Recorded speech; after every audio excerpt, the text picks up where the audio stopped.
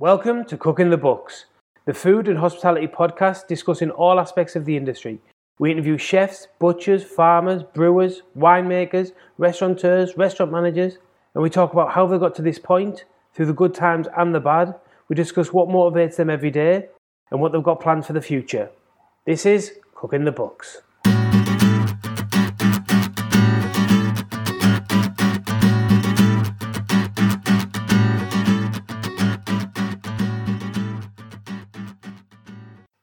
This week on Cooking the Books, we have my wife and business partner, Rebecca Bell.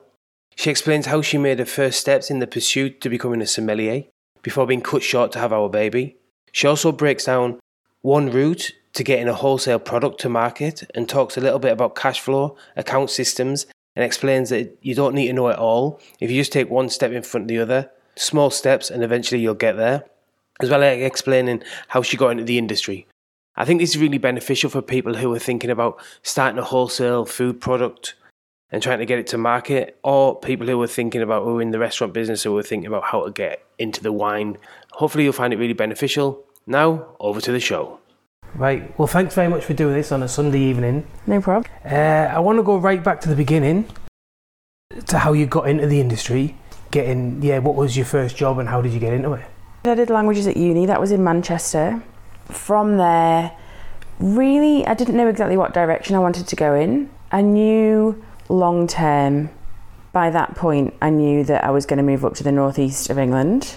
So that was kind of first and foremost geographically I was going to move. And then also long term, I knew at that point that you would have a business at some point. And at the time, I thought it was going to be restaurants. So it seemed logical to try and get experience in that field, because prior to that, I hadn't had any restaurant or hospitality background or really worked with food at all.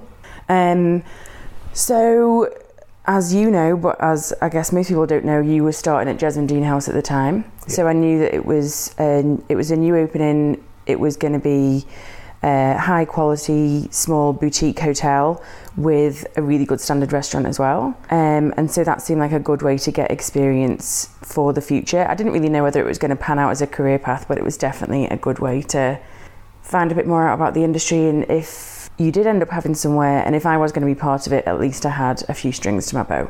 So what was the job you got? So I saw on their website that they had, what was it called? Oh, a graduate trainee program. And that's what a lot of my friends were doing, but not necessarily in hospitality. So when you came out of uni, that was a natural progression to have. I guess it's like a fast track apprentice.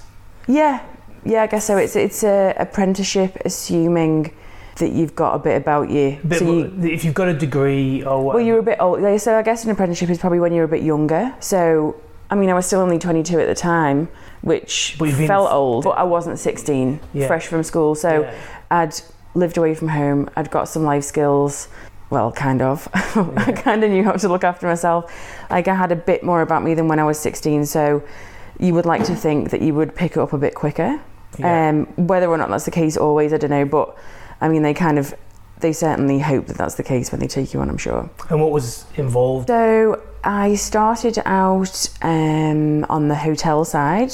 So I did roughly, I can't remember the exact time span, but I started out with reception and then events, so like reservations, and then went to housekeeping. I did some stuff with the rooms ops manager, who oversees reception and housekeeping. I did a bit with the housekeeping team, and then went to the restaurant, and then from there functions, and then I think I went back to reception. But anyway, it was basically just over about 12 to 15 months of basically trying to get a good overview of the departments. And I guess long term, if you wanted to stay in hotels, then you would decide from there which department you wanted to specialise in. I chose restaurants, and from there went to another business within the group that was exclusively a restaurant. It wasn't attached to any accommodation, but kind of applied what I'd been doing in events. So this place was moving locations, so they were taking on a private dining room and having a bit more of a formal host position. So that's kind of the role that I took on. And then from there, just stayed in restaurants, but then my next job was in Sydney. Just before we get to Sydney, what skills translated well from uni and, you know, coming from that area into restaurants or into hospitality?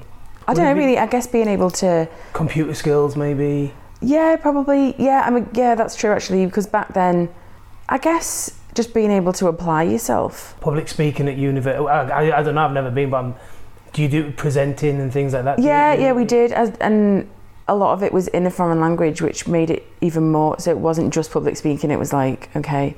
The public speaking was the less worrying thing, to be honest. It was trying to remember what I was trying to say in a different language. But a lot of it, I guess, was more so gained from the fact that as part of my degree, I had to go and live abroad for a year. But that gave you a lot of confidence. Yeah, and it was kind of like, well, if I can survive that, like service, as a lot of people who are listening will know, is really high pressure.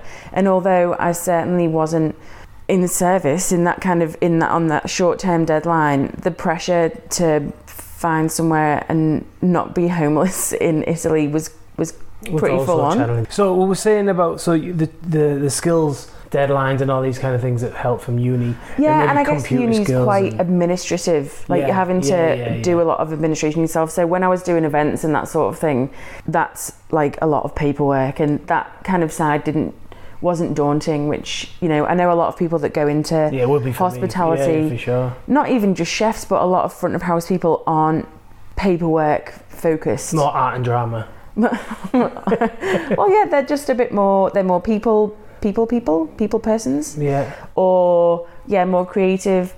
And not that I'm not a people person, but I'm not particularly creative. So yeah, I guess I could apply myself in that sense. So then you said we went to Sydney together, didn't we? Yeah. And you worked at Rockpool and Quay there? Yeah. So we were on the working holiday visa, so you may cover this previously. I don't know how much you've... No? Okay, so very briefly, it was 2008, so 10 years ago this year. We were on the working holiday visa, which for Brits coming to Australia at the time, I'm not sure if it's the same now, you could get a 12-month visa really easily, but you had to change your job. Is it still the same? I think it's still the same. Yeah, probably. Though with Brexit, it's pretty contentious. So you had to change jobs after 6 months, which I guess in a lot of industries would be a negative, but for hospitality, it's perfect. Maybe not so good for the employer, not ideal. The employee, it's you can leave without any drama. Like you're not. Yeah. It's not like handing your notice in. Everyone knows this is the date you've got to be gone, and that's it. It works really well. It's pretty standard. I mean, I guess you've got this situation now, having worked in Australia for longer, you can see people not wanting to take on too many backpackers. And I certainly didn't consider myself a backpacker, even though we had arrived with backpacks. So technically that was correct. But I didn't have the outlook of I'm here for 6 months only, I don't give a shit. Like I was definitely there for the right reasons. Then we both ended up finishing off in the Rockpool group. I finished off in Rockpool Bar and Grill. Yeah. And you finished off at what was it? It was Rockpool on George at the time. It had just changed. Original Rockpool. Yeah, the original one. So I think it had just changed from Rockpool Fish. So that's going back a while. And then it was Rockpool on George. Mike McEnany had just left, and Phil Ward had just taken over as head chef. Yeah. Then we went back, and then we went back to England and did some bits and bobs. Yeah. So we went back to work. We went back and did a stage, and then we went back to work for the same group that we'd been working for before we moved to Australia. So we boomeranged. Yeah. Apt reference. We boomeranged back to the northeast of England, but a slightly different area. So we moved from working in Newcastle to Durham. I forgot about that stuff. I didn't mention about that. Were you the first? I think you're probably the only one. Yeah, this is gonna sound like I'm trying to blow my own trumpet. This is not as flash as it sounds, but long story short, the Fat Duck had done one of Neil Perry's dinners, one of the Starlight Foundation dinners. Yeah, it was. Yeah. And so Rob, had organised a stage for when we got back to England. Himself up. Yeah, Rob hooked himself up, and I was just left floundering and jobless. And so I was like, well, if Rob's going to go down, and if he's going to be getting accommodation for a few months, then it was quite cool. Explain how that whole so they had an amazing system set up. Really, obviously they've been doing it a long time, and they know that the majority, if not all of the people that stage with them are going to be travelling, if not from elsewhere in the UK, definitely elsewhere in Europe. World, yeah.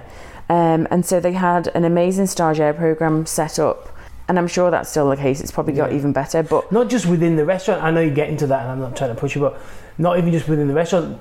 Like you say, they would send out a lot of information. This is the surrounding areas. It was. That was awesome. So it wasn't. Yeah, when I say program, I don't just mean day to day in the workplace. It was like a full package. Like, you know, they didn't book your breakfast, but they gave you accommodation contacts. As standards, when it was like there was top class, wasn't there? Like, I don't know, like $250 a week, £1 a week. There was 170. Do you remember? There was like different tiers, and then there was like ones where you can share like a board. Yeah, there was different options. So there was if you wanted to stay in a hotel, if you wanted to stay in like a B&B, a bed sit sort of thing. So we ended up staying with a lady called Jane, which Robbie Garlick was there, wasn't he, as well? Yeah. So that panned out really well. So anyway, so this lady had this beautiful house in Maidenhead and heaps of spare rooms because their kids had all grown up and moved away.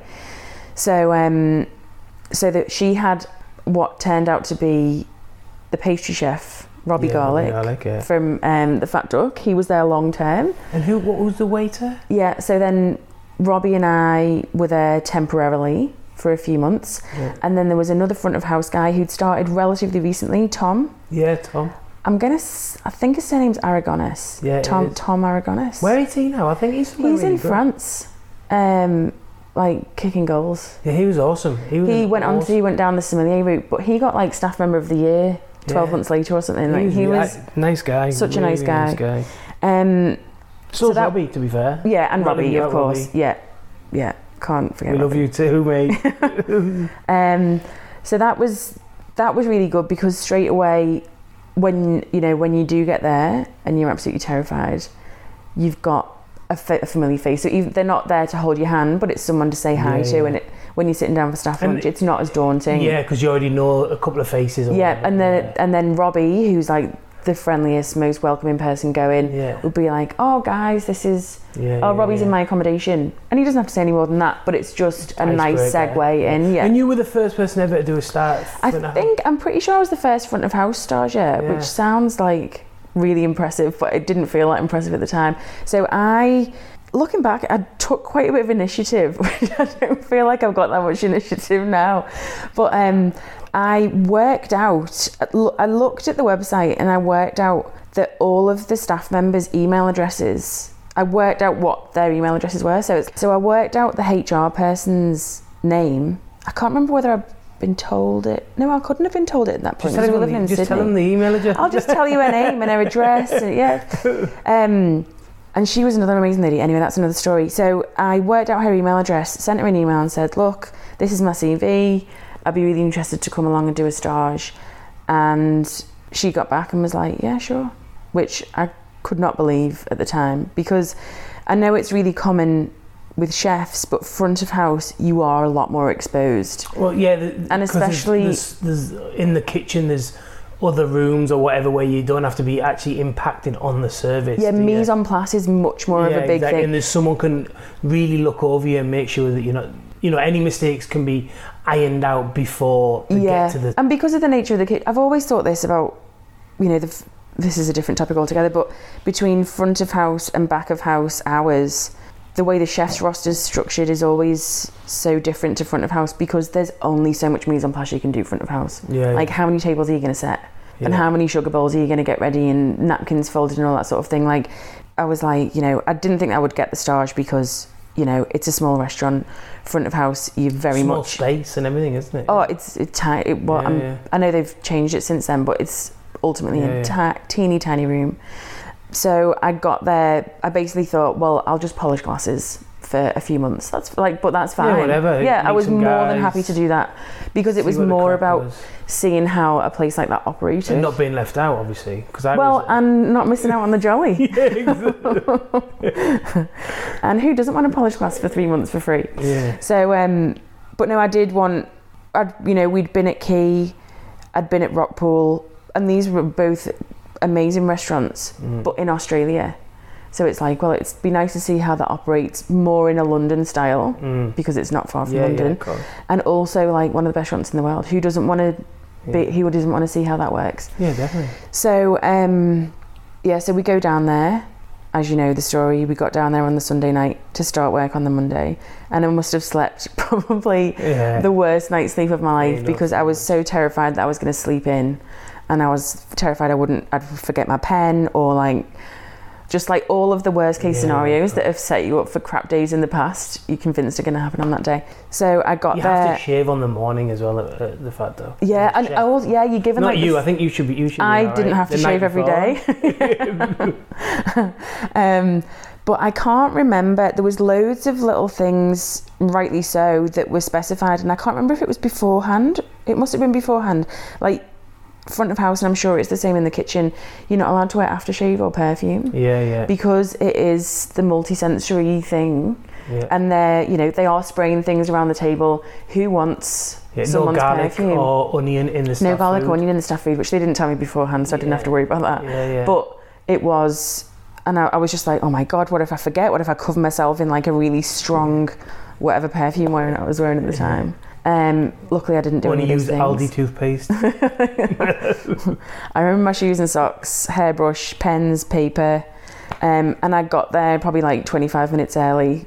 Which you think's a good thing, but actually, it's the worst thing for whoever had to train me that day. Like, fuck! I was trying to get my shit sorted. Yeah. And you've come early. Now I've got to. Now you're just going to set me behind. Yeah. I wanted to have me coffee in peace, and now you're here. Exactly. Shaking. But you did get a few great opportunities there, and you got on to doing a few things. Oh, it was unbelievable. Honest to God, I couldn't believe how much they integrated me and you, but especially never having had someone front of house before. It was just unbelievable. They were so welcoming. They didn't treat me like an idiot, even though I felt like one. We went to London for the day and did tea training with them. Oh, yeah. We went to Heston and... That guy that did the pregnancy thing, you remember? The guy? We didn't get pregnant. No, the guy that designed the first... Yeah, so the guy... I can't remember his name now, but there was the guy who did actually happen to create the Clear Blue pregnancy test. Well, he wasn't there to discuss that day, but they did a training session on Was it him? It was him. Yeah. So he works with Heston for all of the scents. Yeah.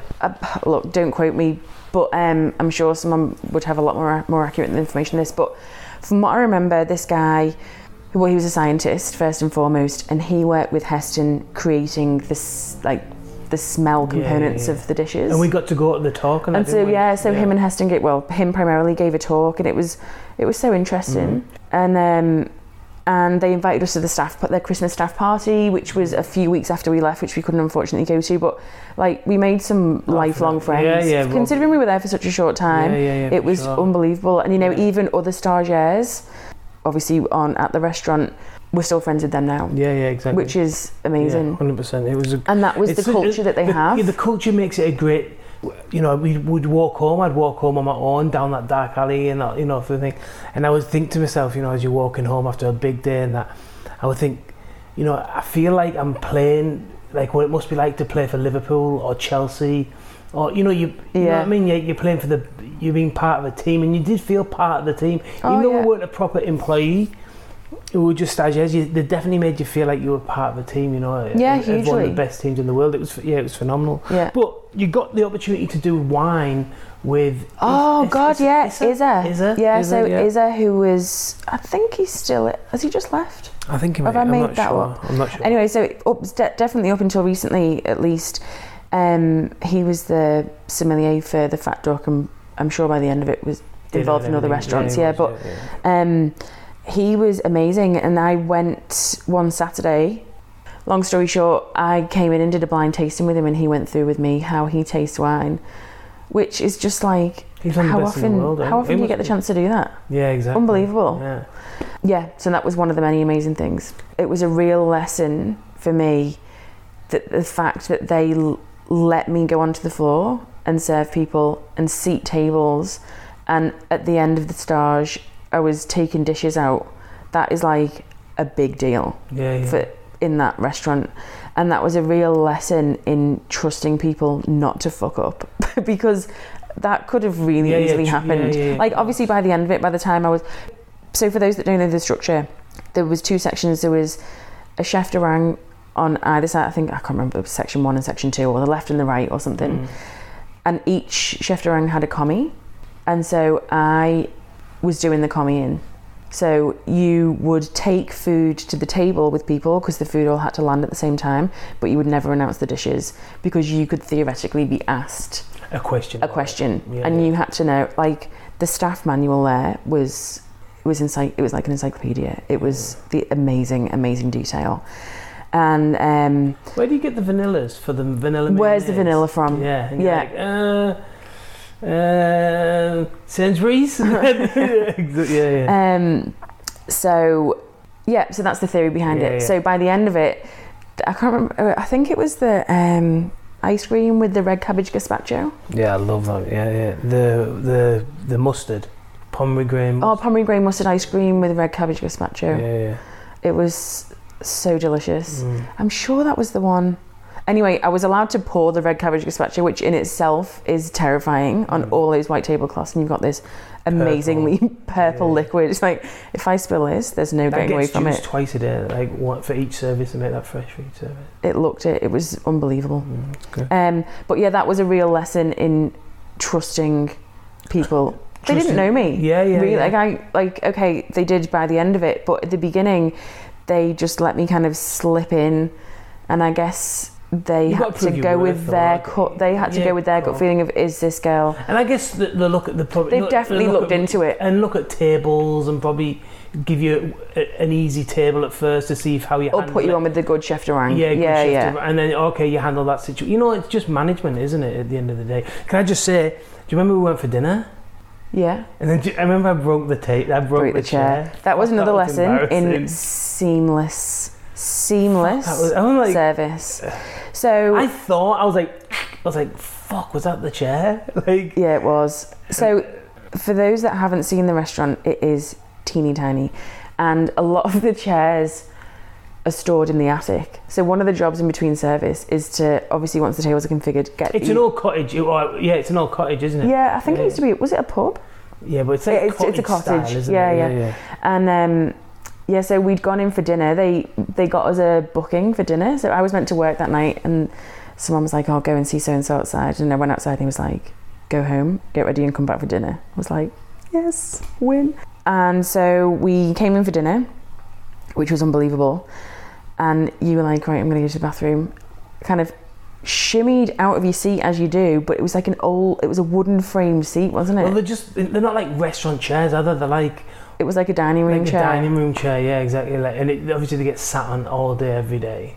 And it was just the moment, and I'm like 100 kilos, full of beer, full of champagne and food. And I just pushed back too hard, and it snapped. And the leg went. Yeah. But that was another. They changed it, and you didn't even know that they changed it. Yeah. I just thought, and yeah, exactly. I come back, and it was like it wasn't broke, so I thought, oh well, maybe it wasn't, and it just creaked or whatever else. And you're like, the chair broke. Oh, it was so embarrassing. And then I went in the next day, and I think Robbie Chestnut was like, "Did you break the chair?" Straight off the bat, which was good. Yeah. Just get it out. And I was like, yeah. He's like, "Oh, don't." And then they were really cool. Like, "Don't worry about it. It happens all the time." It's fine. It couldn't have happened within a nicer bunch of people. Yeah, exactly. Oh, what a team. So then we go back to Sydney, and after doing a little bit of the wine and getting a bit interested in it, you started Rockpool Bar and Grill. I think one of your initial goals was to get onto the wine team, right? When I was at Rockpool, on the original Rockpool on George Street, I'd seen a girl go from being a waiter to a som, and I was like, okay, so she's done it this way. Like, how do you do that? So that's what that takes me where we're going to say. What was the journey like? What was the beginning steps of getting that sommelier role position, or career? How do you get into it? Yeah, how did you go about doing it? There's so many different ways, I guess. But for me, the first thing that people tell you when you say, "I want to get into wine," they just say, taste as much as you can. So, I mean, we're in Melbourne, so there's a lot of opportunity to do that. So it would depend on where you live, but certainly if I was to start all over again and do it again in Melbourne, I went to Prince Wine Store every Saturday. They do free tastings. There's heaps of other places that that do the same thing. There's more and more wine shops opening all the time, so there's always an opportunity. I know Boccaccio around the corner from here does it.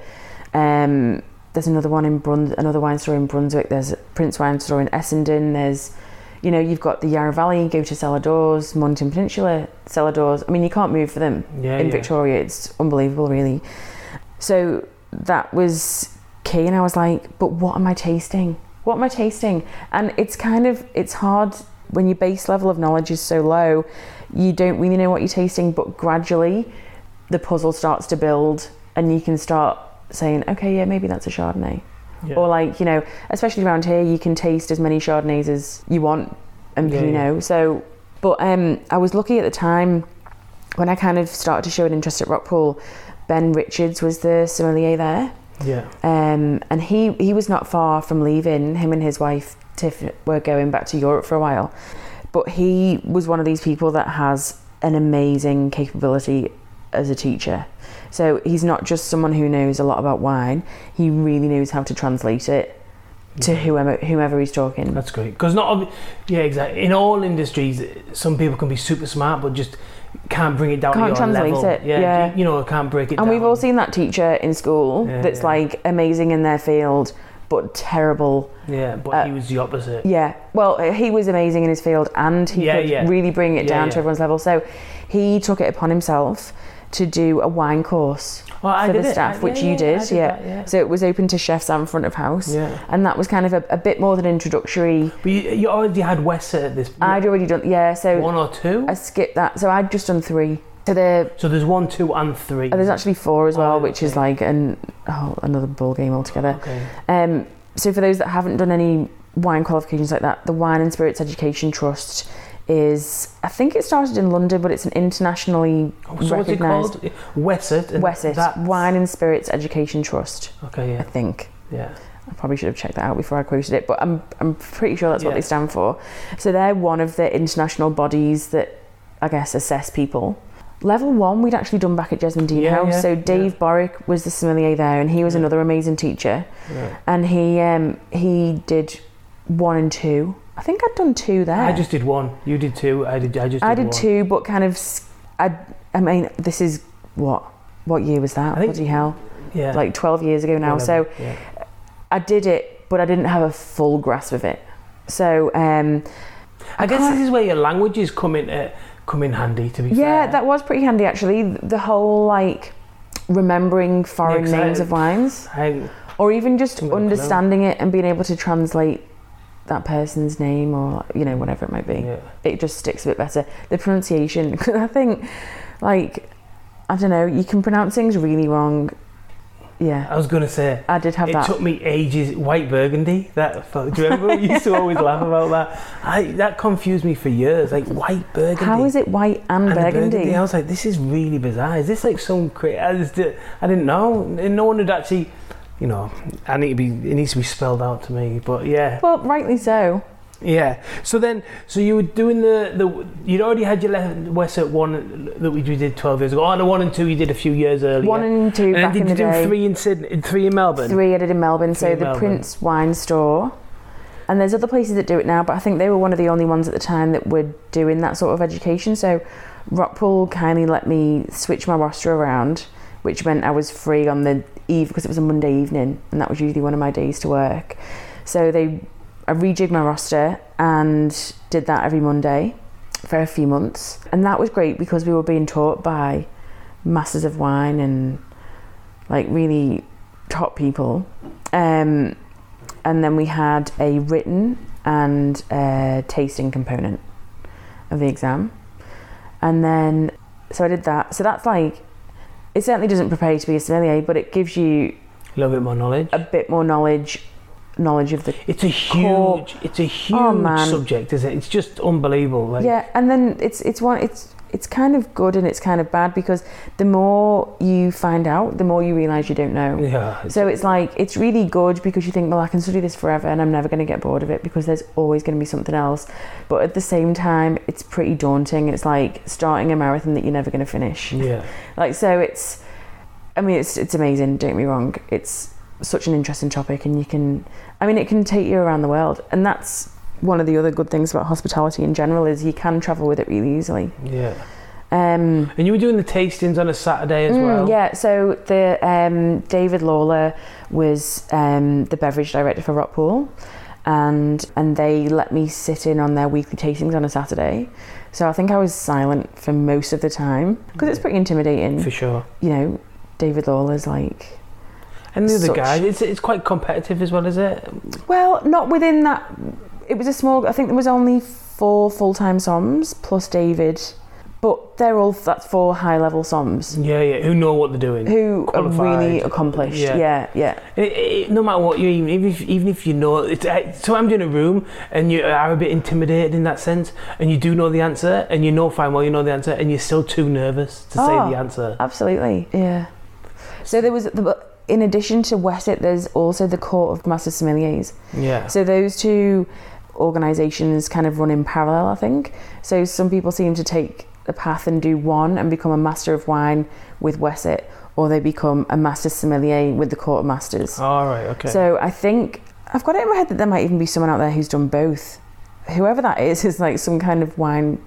I could be making that up, but yeah. So I did the sort of the entry level one of that, which was almost as terrifying as moving to Italy, because I had to stand up in a room full of about 50 people and do a blind tasting and try and guess what the wine was, and red and white just didn't cut it, right? Yeah. Red, not fizzy wine was not an appropriate answer. Tasty. One of them I got and the other one I didn't. Oh, well, and you got it. One of them blind. I got the red, yeah. Because not the vintage of that. It was a Shiraz from the Barossa Valley. It would probably never happen again. But the other one, I can't even remember what the other one was. I've probably just deleted it from my memory because it was so traumatic. But I was being quizzed by. It wasn't even just like was it just miles have a out guess. Or not, or was it? Honestly, I can't remember. Yeah. But I do remember when I was doing the red tasting, and it was Frank Moreau, who is a Master Sommelier. At the time he was working for the Merivale Group, I think. I'm not sure if he's still there, but he's like obviously completely amazing and completely intimidating. Yeah. And he was asking me the questions that I had to answer. And all you're thinking is, everyone in the room thinks I'm an idiot. I don't know what to say. What questions are you going to ask next? And like I'd counted down. You knew you come in? I knew I was coming, and just, God, the beads of sweat. I know, honestly. I was like really every horrific. time in English when you had to stand up and read. Honestly, I'd go in and be like, I'd try and sit. I was like, should I sit in the middle? So maybe it wouldn't get to me that way, or should I sit at the far end because it'll definitely not get to me. But then it could start. Is that the end or is that the beginning? Yeah, I was like, fuck. It's a bit of a lottery. Yeah, so sometimes I just won't bother going. Yeah, I paid to go to this, so I had to go. Yeah. But yeah, the feeling of satisfaction was pretty good, even though I didn't get so at the end of it you could have been accredited as a certified sommelier, which I didn't get. But even just like, it sounds so cheesy, but just taking part, no, but seriously, I got a lot from taking part. Yeah. And it really spurred me on to think, okay, I don't know it now, but I might know it soon if I apply myself. Yeah. So Rockpool was good for you in that, really, like. Yeah, it was amazing. Yeah. For sure. Tasted heaps of wines, and and the guys were really good. You kind of had to cut the sommelier thing a bit short. Yeah. Because you had a baby. Yeah. And how was the whole having a baby and in the industry? Because it's nights. It's quite physical. You're covering a lot of Ks. Yeah. Walking with a belly and the rest of it. Carrying a bub. Yeah, how was that?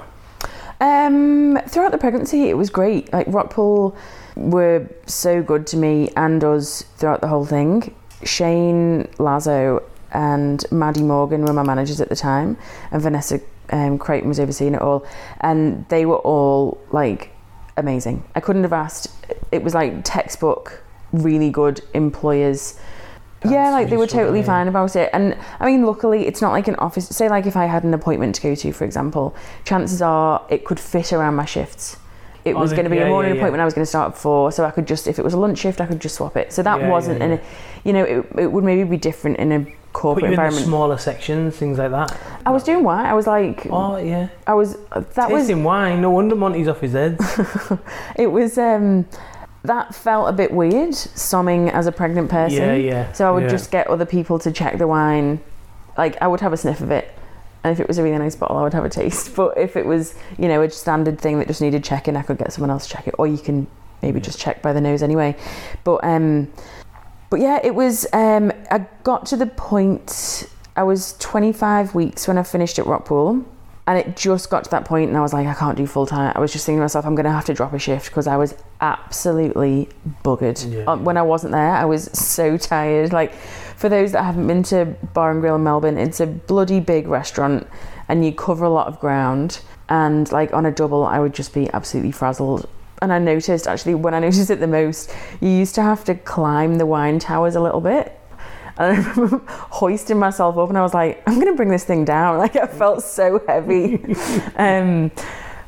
Which I wasn't massive by that point, but you're definitely carrying an extra, you're carrying an extra person. He wasn't that big at the time. But they were great. Yeah, they were amazing. And I had to finish work quite quickly because of complications with the pregnancy. And it was literally a case of, I went to the hospital for a routine appointment. And Maddie had actually said to me the day before, oh, are you concerned? I was like, no, it's fine. It's just a quick checkup. I'll be in at 5:45. And then, I know at 4 it was, because then I had to ring them from the hospital and I was like, I can't come into work. I'm staying in hospital. Like, this is weird. I don't know when I'm coming back, but you're going to have to cross me off the roster. You never did you? And then I never went back. I went back to empty my locker, which is a bit sad. But luckily, it is a big restaurant that can absorb things like that. It's like a 4-man team. It's not exactly. It's not. You're in a big team, so they could absorb a lot of it. It's definitely not the way you want an employee to leave, and it's certainly not the way that I wanted to go. You've been there a few years. How long have you been there? 3 years. 3 years at that point. So you're a big part of the team. So, like you say, you never went back. Yeah. And you started your own business. Tell us a little bit about it. It started out part-time and it's kind of evolved to become full-time for both of us, and now another full-time member of staff and a few part-timers. So again, I'm not sure if you've covered any of this in your bio or anything, but to give a very rough outline, we are a wholesale charcuterie company. So we hand make terrine, pate, rillettes, and now we're expanding into pickles and chutneys and that sort of thing, to kind of offer a more comprehensive range. So we dabble with a bit of retail, but primarily the wholesale's the main focus of the business. Yeah. So we initially envisaged just retail, but it's kind of evolved to include food service as well. We're stocked in currently approximately 85 places in Victoria and New South Wales. And how do you think that's split up between retail and food service? And food service. I would say maybe 70-30. 70 retail, 30 food service. Because a lot of the retail is probably higher volume. So how did you? I guess there's two ways that you can start out, or certainly from a food point of view. There's the avenue where you've got a premises, like you've got an establishment where you need people to come and visit. So you have to have the initial shell out for rent and equipment, branding, a personality for the website, for the business. Because ours was a product, it could kind of grow quite organically. Yeah. So the way that the one that you're saying there, you need capital for that, right? For a premises. To premises and all that. And to get that money, you either need a backer. Yeah.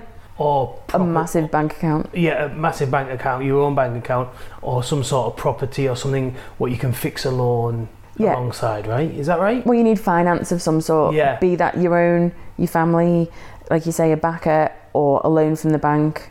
But the bank's not going to give you a loan unless it's a personal loan. They're not going to give you a business loan unless they can. They'll give you a loan, but I think an unsecured loan is a lot higher interest rates, and obviously you're never going to pay it off. It's going to be a nightmare. Yeah, I haven't looked into it that much, so I certainly can't advise on it, but that's my understanding. Mm-hmm.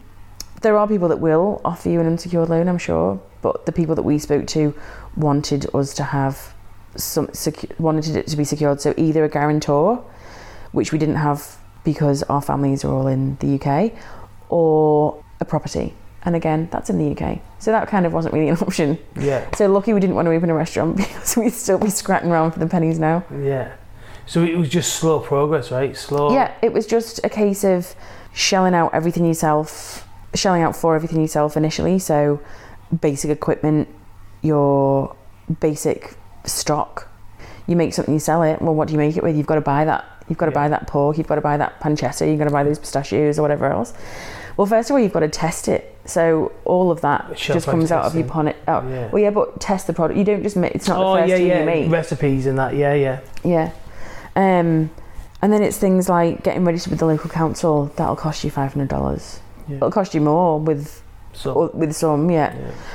If you we started out with we still do farmers markets. We didn't start out with them, but we're now with Melbourne Farmers Markets, who are all accredited ones throughout the city.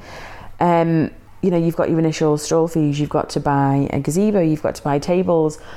You think it doesn't add up to much, but that's a few thousand. Refrigerated van. You've got to, if you don't want to buy one, you've got to rent one. Yeah. And that's the thing as well. But until you've really tested it, you don't know whether you've got a product that is worth marketing. So you're like, well, I don't want to spend too much on this in case I just end up with it on eBay in a few months' time. Sell it, make it be your money. Sell it, that money would just go back into the business, and we just self-funded it basically, didn't we? Yeah. So somebody said to me, because we'd done pop-up restaurants for a while as well, that was a nice little thing on the side, and it was in addition to your job. Yeah. So it was like a hobby, it was fun. This felt a lot more serious. I wasn't working anymore, and you get sort of paid parental leave or whatever, but that doesn't last long, and it's not a huge amount. It's certainly better than nothing. So it felt from the outset like, right, this is, I don't know, more serious, because we were serious about doing pop-up restaurants as well, but it felt like it was... You were never going to do a pop-up restaurant and then get a premises. That was never on the plan. This was, let's get some products out there. Let's sell them. Was the foundations. Yeah, and so the question was about how did you get the money? You'd self-fund going in, and then the money that you were receiving from the other businesses, let's say, would go back into the business, and that's kind of instead of paying you back. Is that right? What I was going to say was that I was speaking to someone, and they're like, "How's it going?" And I was like, "Yeah, it's good." And they said, "Oh, it's a nice bit of pocket money for you." And I was like, "There is no pocket money for a long time." You think, okay, great, we've sold $500 worth of stock this week. And then you just realise that that's just got to go straight back into more trays, because you take on other customers, so you need more trays, more moulds, more anything really, more stall fees for a market. Like, you don't see any of that money for a really, really long time. And then someone crashes a van.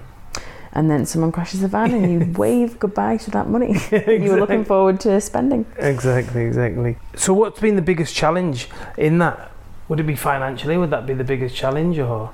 Yeah, that's been huge, but I think that's kind of a given. Yeah. I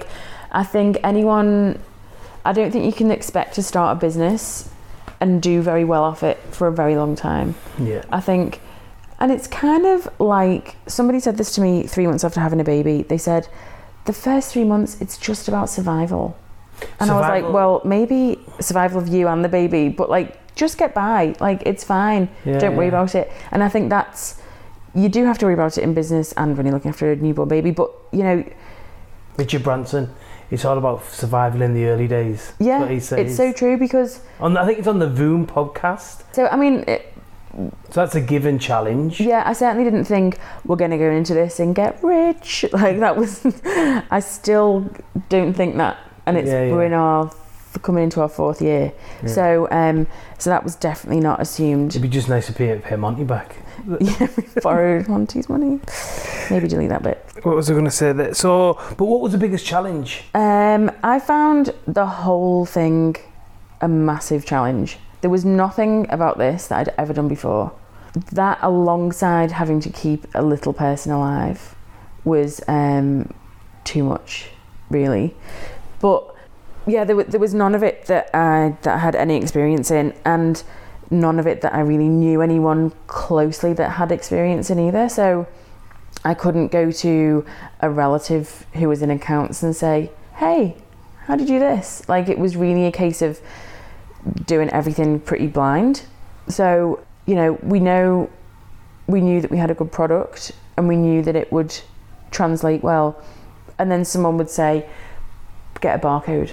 And you're like, where the friggin' hell do you get a barcode from? Like, what is a barcode? And then you go to try and get a barcode, and you've got all these people who just deal with mega companies, not some like person who's just sitting up until 1 o'clock in the morning trying to get this shit done.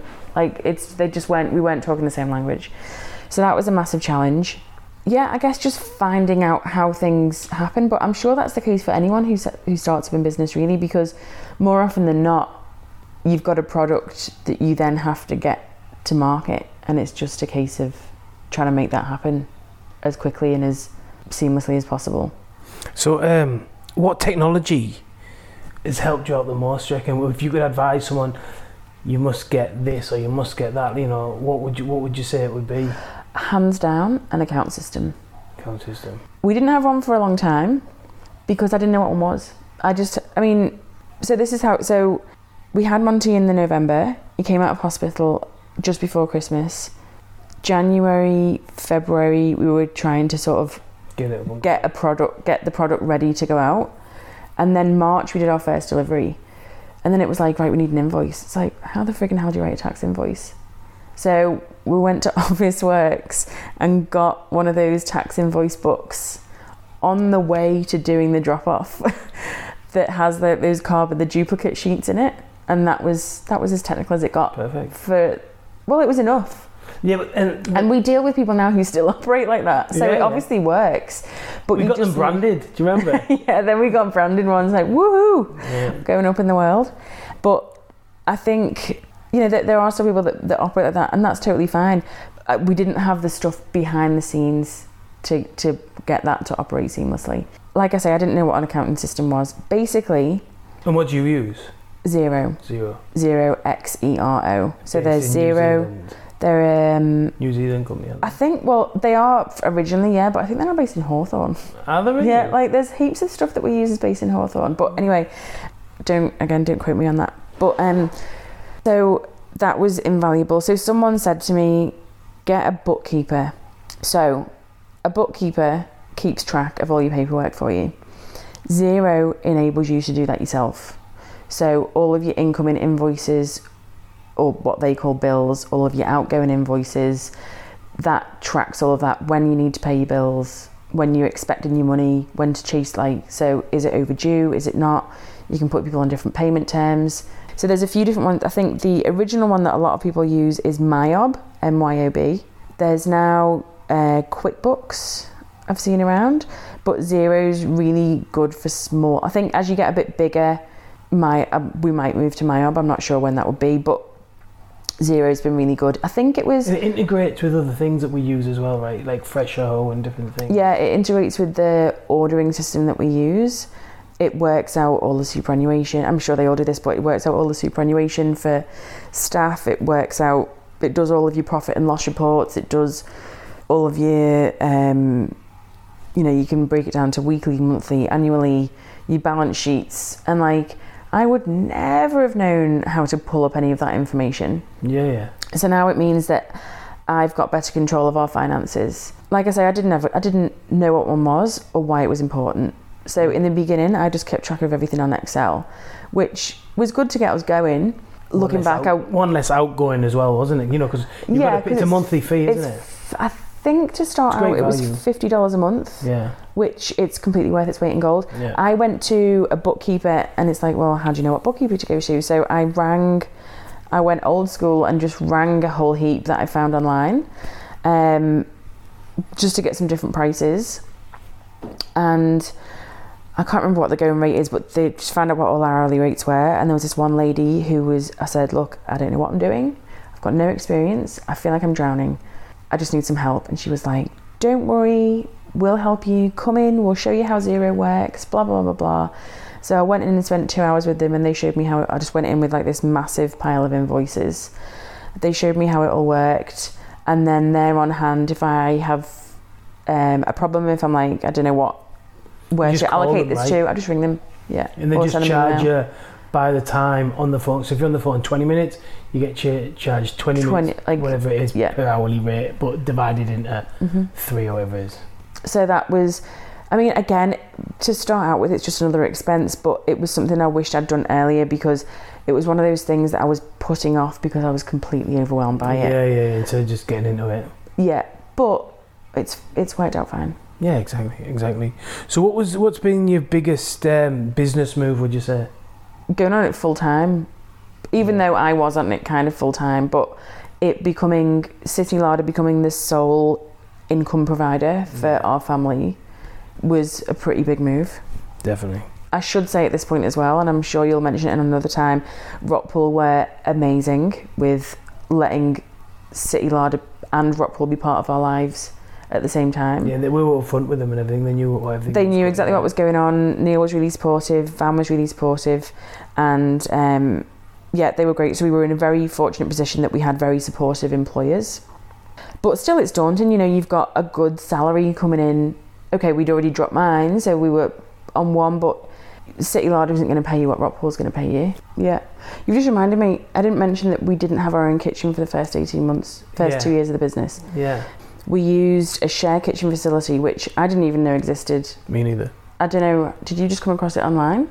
Commercial kitchens to hire? Yeah, to hire, yeah. No, or Josh Nicholson, I think, told me. So a friend told us that you can hire these commercial kitchens. Oh yeah, because it was the one in the city. We started out at a place called My Other Kitchen in Bentley. Yeah. Run by Jane, and she was great as well, full of advice. She helped out with loads of stuff, to be fair. With heaps, yeah. And looking back, like now, I would have so many more questions, but at the time, I didn't know what the questions were because we weren't at that point. Yeah. But she helped us out with the food lab, getting all the testing. We just dropped it off there, and he picked them up from there. Do you remember? Yeah. From the food lab, he got all that, and she showed us how to do that. That would have been a big challenge if it wasn't for her. Yeah. So long story short, we were registered at a share kitchen, so we would just book time slots each week. Store the stuff there, and we could store stuff there, and then ours, with it being meat, some people can register at home if it's a low risk product, but this is high risk because it's meat, so we had to be there. So we did that for a while. Then that was a bit far for us to travel because we then moved. So then we went to a different commercial kitchen anyway. So that was how we got the product out there without having our own kitchen, and then built it to a point where we had enough business to justify the rent, the equipment outlay. When you started all this, what was your idea of success at that point? Honestly, I had no idea. I did not know my arse from my elbow. I was so tired from having a newborn baby that it was just a case of head down and get on with it. And I think you were more the one that saw the bigger picture. So I guess at the time it was just short-term goals. Yeah. Get 10 stockists. I think when we went into our first Christmas, we had about 20 odd stockists. 25 maybe. It's not much, but it's still a fair bit of work. It's an absolute shitload of work when you're in a share kitchen. Bloody hell! And working, you were still had you gone part time at Rockpool? Full time. That first Christmas, I think I was full time. So that's a lot going on. Yeah. 7 days a week, isn't it? When you don't know what you're doing, really. Yeah, exactly. But I think it's one of those scenarios where if there's a lot to be said for having a plan. And there's a lot to be said for not overthinking it. Because if you overthink it... I'm all about not overthinking it, yeah, for sure. 100%. Get in there, give it a go. Well, you do have to do that, but you also have to have... you say, well, I had the idea of... Now I have the idea that we'll go into New South Wales next year, for example. Yeah. So that's to me, that's a long-term plan. You're thinking about it. Yeah, but I'm saying at the beginning. Right, don't overthink it. Just get it going, get some people tasting it. Get some feedback and work it out from there, and you'll know straight away. In my view, you'll know straight away. If you've got honest friends and you're honest to yourself, you'll find out pretty soon if it's going to work or if it isn't. It's really hard. That whole friend thing. We've been doing this for a few years, and I'm certainly not professing to be an expert by any means. Just in my experience, you see people start businesses on the basis that their friends say that it was really nice, and that's what we did. But you've really got to take a long, hard look at yourself and think, is this true? Or are they blowing smoke on my arse? Yeah, they're being nice. Is your product good enough to make a difference in the market and special enough to make a dent in what is already a very crowded market. Yeah. You've got to make people part with their cash, and to do that you've got to have something really good to offer. Definitely. You say you didn't really have an idea of what success was at the beginning, then, but now, 4 years on, what does it look like? I guess, I don't know, I find it really hard to like monetize it. So like it just changes all the time. So in the beginning, I didn't know where it could go really. I remember our first Christmas. So we've been going for 9 months at that point. And my arse fell out when we got the orders. I was like, wow, okay, this is busy. This is a really good problem to have. And that's always been like, I'll never complain about that, because the alternative is being terrified that you haven't got enough business. So once you get a bit more experience in, like a bit more knowledge in terms of, like, for example, for me, what orders to expect, then you can kind of get a better gauge of what success is. Because like for me at the time, success, it was like kind of marked week to week by what revenue we were doing. And then you saw this massive spike at Christmas, and now you know that happens, whereas beforehand I didn't even realise that was going to factor so much, like that Christmas was going to be so pivotal to our business. When really logically it's food, and Christmas is food, so it kind of makes sense. But now as time's gone on, I don't know, I'm more of like I tend to think of it a bit more short term. So whether that's right or wrong, I don't know, but it was like, right, let's get the premises open. So we got the kitchen, we dabbled with a bit of retail. It's like, let's get that underway. And then that ticked over. And then it's like, right, retail isn't the path that we want to go down. We said, no, not now, thank you, to the retail. I'd just concentrate on the wholesale. You know, given our family circumstances and not having a big network of support as parents means that we really need, like, that really restricts us a little bit, I think, in terms of hours and that sort of thing. So anyway, short-term goals, I think it was like, right, get the premises up and running. And then now that we're concentrating on wholesale, it's like, right, next thing, we want to take on a full-time member of staff. Therefore, we have to take on release X amount more products and take on so many more stockists. Yeah. Short answer. Would have been 5 minutes ago. Wouldn't have said any of that. I would have said in 5 years' time, we'll have a much bigger kitchen. Yeah, okay. So I guess you're always working towards something bigger. Like, even in the kitchen that we're in now, we're thinking, when we have a bigger kitchen. So I guess that's your next long-term goal, or like when we distribute into Queensland. Yeah. Like, I suppose that's something that we should probably do more of. And what actually I hear a lot of people talk about is like specifically setting goals in clouds on the wall with bullet points and like people say, little bubbles, like, oh, I've had this idea. But we'll verbalise it and say we want HACCP this year. Yeah, it changes a little bit. Yeah, HACCP's a big one. HACCP's a big one for sure. Yeah, and things change as well. Like, things just change. Well, anyway, all right. So, briefly spoke about Xero on the technology side. Off the back of that, we'll talk about the books and things like cash flow and learning about cash flow and what is cash flow. I'll just make a disclaimer now that I am certainly no expert in this field. I can only go on the limited experience that I've had doing the books for our little business. 3 years, exactly. Yeah. We're not a trained accountant or anything like that, but what you've learned so far and how it works. So basically, accounting 101. I guess you don't want to be, well, for a start, you don't want to be spending more out than you're getting in. Yeah. For another thing, that's pretty obvious. What I learned quite quickly, maybe not quick enough, but what I learned over time was you can't be dishing out massive credit but only getting given short credit yourself. I think what really helped us was the farmers markets, and what still helps us is the farmers markets. Yeah. And that really helped us when we initially got the shop, because people don't get credit. Customers don't get credit. They pay there and then, and the money's in your, even if they pay by card, the money goes in your bank at midnight. So that definitely helped with overheads.